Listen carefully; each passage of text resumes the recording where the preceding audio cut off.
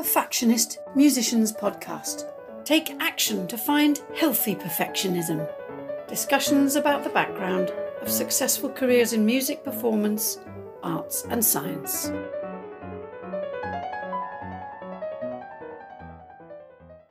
Are you one of those musicians who suffer from performance anxiety? Well, you are not alone. Thousands of musicians have been through this experience. But in today's podcast with my guest, Dr. David Junkers, we are going to talk about how your performance anxiety can be looked at from two very different perspectives. Before we start, let me introduce my guest.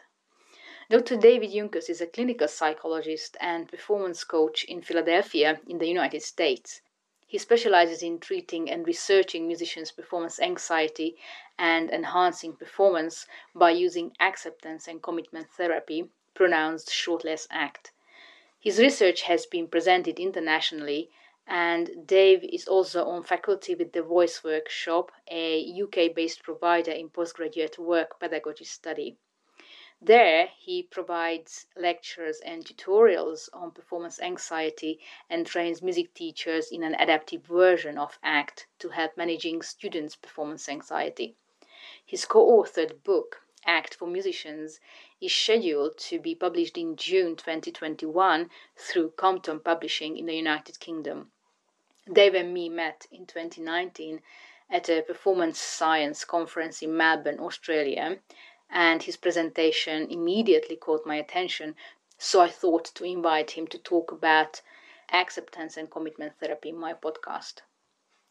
Shall we get right into the middle by introducing the listeners' ACT? Can you explain us what it is, why is it important, and why it may be better than other techniques in reducing the disturbing effects of music performance anxiety? Sure. So you have multiple components to ACT, but one main component is it's a values-based therapy. So you spend a lot of time identifying what are the person's performance values, what are their practice values, what are their life values in general. And by values, of course, we mean like the things that are very important to them, the things that they couldn't live without, essentially.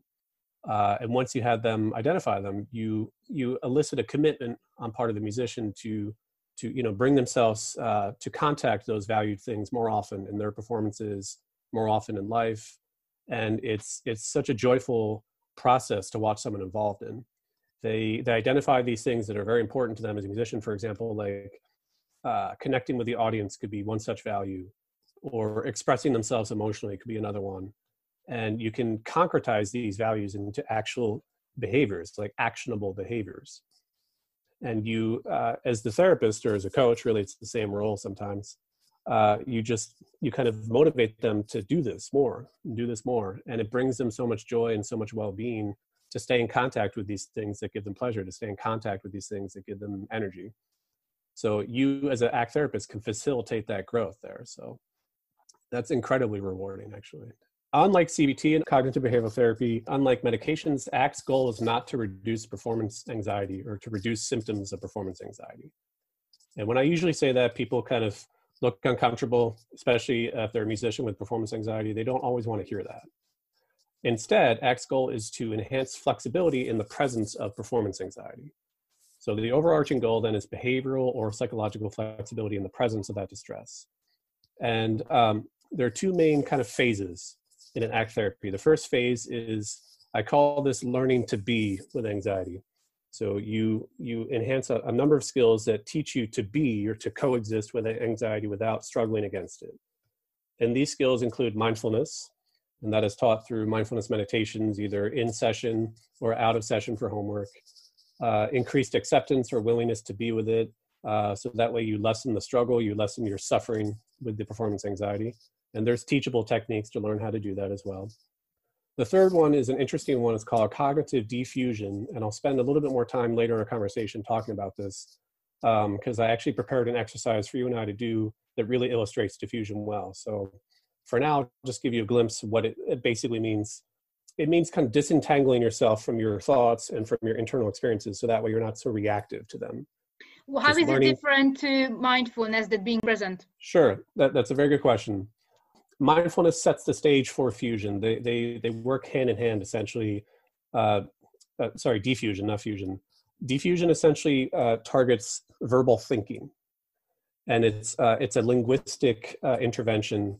You can apply it towards other internal experiences like memories or things that are nonverbal, but it was specifically designed to target our way of deliteralizing language, our way of responding different to language.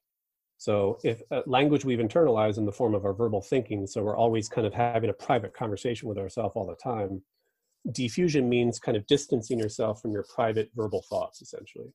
So it involves mindfulness, because with mindfulness, that is possible. Without mindfulness, you can't really diffuse, but it's kind of like, it's the next step in mindfulness, essentially. So, and then lastly, another skill in learning to be with anxiety is this ability to cultivate an observing sense of self. So sometimes when going through a hard time, a hard performance, or changes in life, it's helpful not to get too identified with your thoughts or too identified with even a version of yourself, and just learn kind of how to be flexible and just observe what's happening internally without identifying with it. So we call that the observer self. So when you do all four of those things, you can essentially be with your anxiety. And then the second phase is the fun phase of my part. This is where you do more as a musician. You, like we talked about, you identify what your performance or practice values are, and you make that commitment to do more of that in an actionable way in your performances. So that way, we're not just giving lip service to these things, you're actually committing to doing things during your performances that help you connect with the audience, if that's what you value, that help you express yourself more, that help you execute proper technique. It depends on what you value, obviously. And if you can learn to do that in the presence of anxious distress, or while tired, or while unmotivated, then you're flexible, right? You can perform under a variety of kind of internal conditions, and then your behavior becomes much more flexible, and it becomes value driven as opposed to emotion driven. And that's really where ACT is very helpful. You know, it's kind of installing new behavior into your repertoire, so that way you can behave in new ways, in ways of your choosing, really, under a variety of internal conditions that maybe ordinarily would prevent you from behaving that way. When I was reading about ACT, and I just understood that it's even the title says acceptance. And before I would know anything about this, when I was teaching and myself improving as a violinist and practicing, all the great things happened to me and to my students when I accepted that this is how little I know, how bad or good I am, and just not wanting anything else, but just accepting where I am, how I am in that present moment. Absolutely. In my opinion, the acceptance part of ACT is really the most important part of ACT. If you are putting energy into struggling against performance anxiety, or more specifically, struggling against sensations, struggling against thoughts, then that is essentially a waste of your energy. I don't want to sound judgmental like that, but it kind of is a waste of energy. You know, it derails you from being able to pay attention better with what you're doing in the moment. So there's research support actually showing that the less struggle you engage with, then the less problems you're going to have, essentially. And this boils down to acceptance. It boils down to willingness. For example, the difference, I talk about this with clients all the time, the difference between panic disorder and panic attacks is when someone has panic disorder, they're unwilling to have a panic attack. And they struggle against sensations that remind them of a panic attack. So they might not exercise because it elevates the heart rate, or they might not do other things because they're afraid it might lead them to have a panic attack. But panic attacks are sometimes normal, right? You know, if we're under too much stress, sometimes, unfortunately, you might have a panic attack. So if you're unwilling to do that, then you give yourself panic disorder, essentially. Okay, let's put into the musician's context. So one is performance anxiety and fearing, sensing anxiety. Yeah, it becomes anxiety of performance anxiety. That's really when it crosses over into the disordered realm. So is it the fearing to experience the symptoms of anxiety, even either cognitive or physiological, and also the other one is just exactly the experience of the anxiety? Absolutely, yes. You hit the nail on the head. If a musician in particular is unwilling to have those performance anxiety symptoms, cognitive, physical, what have you, then they will remain afraid of them, and they'll struggle against them. They'll be motivated to control them or escape from them or change them in some way. And that right there is the disorder. Mm-hmm. I teach my clients all the time that the anxiety in and of itself is not the problem. It's the struggle against the anxiety. It's the control of the anxiety. That is the problem there. So all these things get discussed during the first half of ACT, and you lessen the struggle, you lessen the suffering. and you just increase your ability to be with the anxiety, which essentially involves distress tolerance. You have to be able to tolerate it and know how to kind of work with it rather than struggle against it. Yes, so you said that the whole therapy starts with learning this, understanding the anxiety and the difference between fearing anxiety, and then musicians start probably experiencing not to be afraid of their own anxiety. So do they take it well, or is it difficult? That's a very good question. I think maybe certain musicians, certain clients don't take as well to acceptance and commitment therapy. And in my experience, it's been older or more, for lack of a better term, more rigid or more unwilling clients. And if someone has anxiety in their 60s and 70s, or maybe even older, then it may be too difficult for them to buy into this idea of accepting their anxiety. I think they would rather control anxiety. So taking a medication or doing CBT can help reduce their symptoms. But I don't know if this is true across the board, but if you're young, you might be more willing to give it a shot. You might be more willing to try acceptance out because it's kind of less stakes here. Okay, actually, I really want to play this game right now. Let's imagine I'm a new client to you. I'm a developing musician. I'm a violinist. And actually, I don't even have performance anxiety on stage, but actually I'm anxious while I'm practicing. So what do you do with me? Well, let me ask you this. Are you a perfectionist? I am. In this scenario, I don't mean you personally. I am, yes. Yes, okay. Well, you had asked me to speak about perfectionism. I think this is the perfect time to do that, in addition to answering your question too. In my experience, I have not treated perfectionism outright. However, I think it's nearly impossible to find a musician with performance anxiety who's not also perfectionistic. You're smiling and nodding. Yes, I am.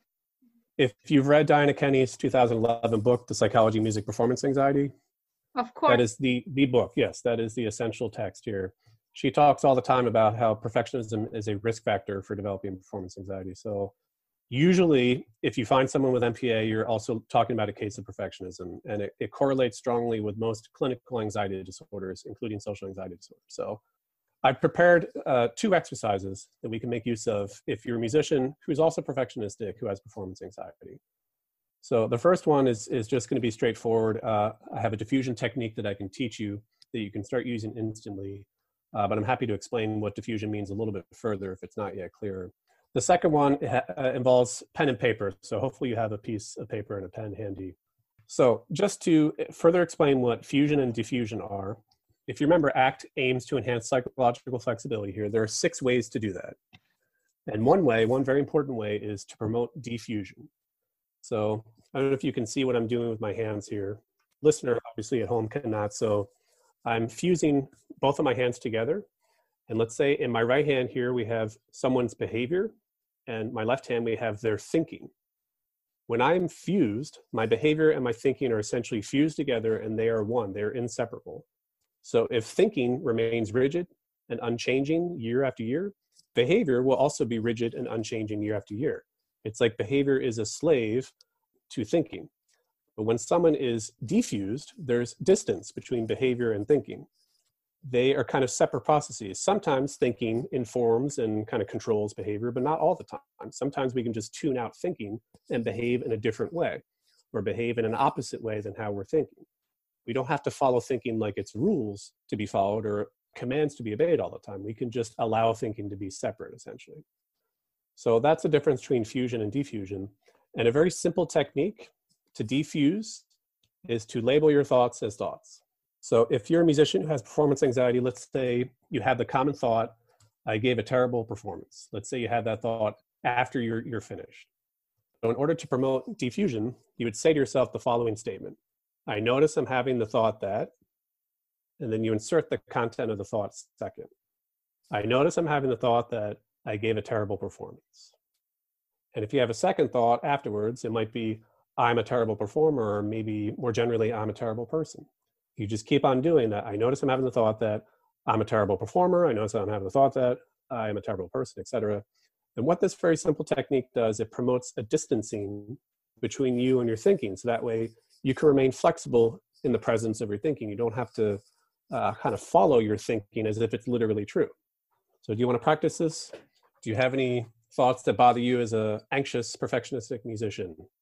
Because I know the background, I know I have more issues with self-efficacy, that maybe it can even work with that. With self-efficacy, did you say? Yes, I'm honest. I'm talking mostly about myself about 10 years ago, 10, 15, 20 years ago. And Okay. I didn't believe I could learn something.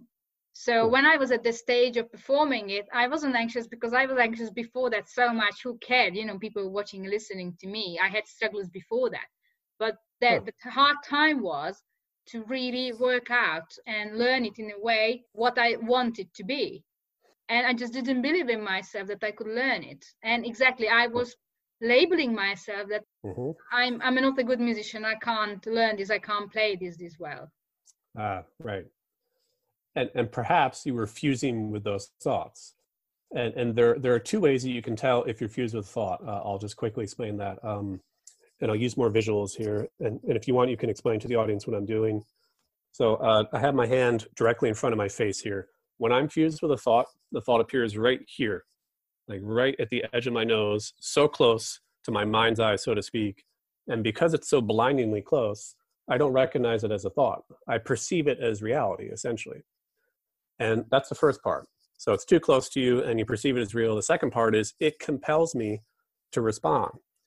I react, I should say more appropriately. I react automatically to it. I just feel compelled to, no, get rid of it if it's negative. So it compels a reaction out of me. Whereas when I'm defused, so I have my hand about maybe a foot in front of my face right now, there's space between me and it. I recognize it. Oh, this is a thought. Thoughts, like language, are symbolic. They refer to things, but they're not the same thing as the things they refer to. So if I'm having a thought that I'm not cut out to do this, that's different than the actuality of not being able to learn, the actuality of not being cut out to do something. This refers to that. So why respond to this as if it's that?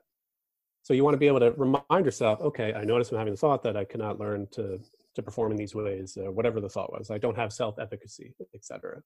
And then you can remain flexible in the presence of those thoughts there. Okay, to repeat the sentence. Sure. I notice I'm having the thought that. So that's the base.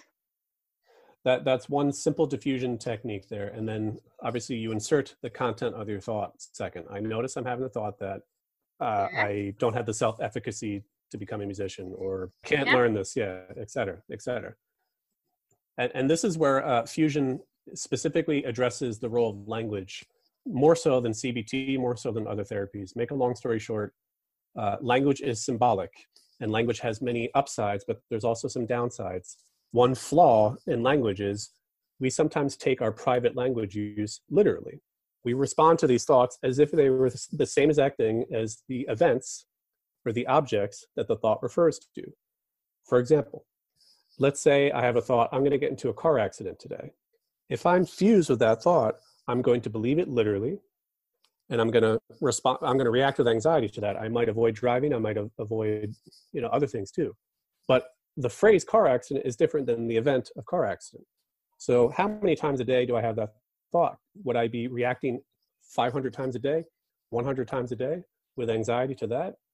This is different than that. So we want to train ourselves to just notice this is a thought. This is not the same thing as a car accident here. I don't need to respond with anxiety to this thought, essentially. Okay. So as part of my therapy, this imagined person I represent right now, I notice I'm having the thought that I'm not a good musician. So what's the next step? So what shall I do in order to get better with this? Sure. So again, if you have perfectionism, then perhaps the second exercise that we've been talking about would be helpful too. So imagine you have that thought right after you performed, I'm not a good musician. Let's say even you have harsher thoughts like, I'm a terrible musician, I'm a terrible person, I give a terrible performance, etc. So this is where we had to stop with Dave, but we invite you to do an online game in which you can learn how ACT really works in practice. This little game that we will present in the second part of the interview is one of the typical exercises of ACT. Personally, I found it extremely thought-provoking, and by doing the exercise, you may realize that your anxiety is not such a big deal that you would think it first. Come and join us in the next part of the series, and until then, remember always, then is better than perfect.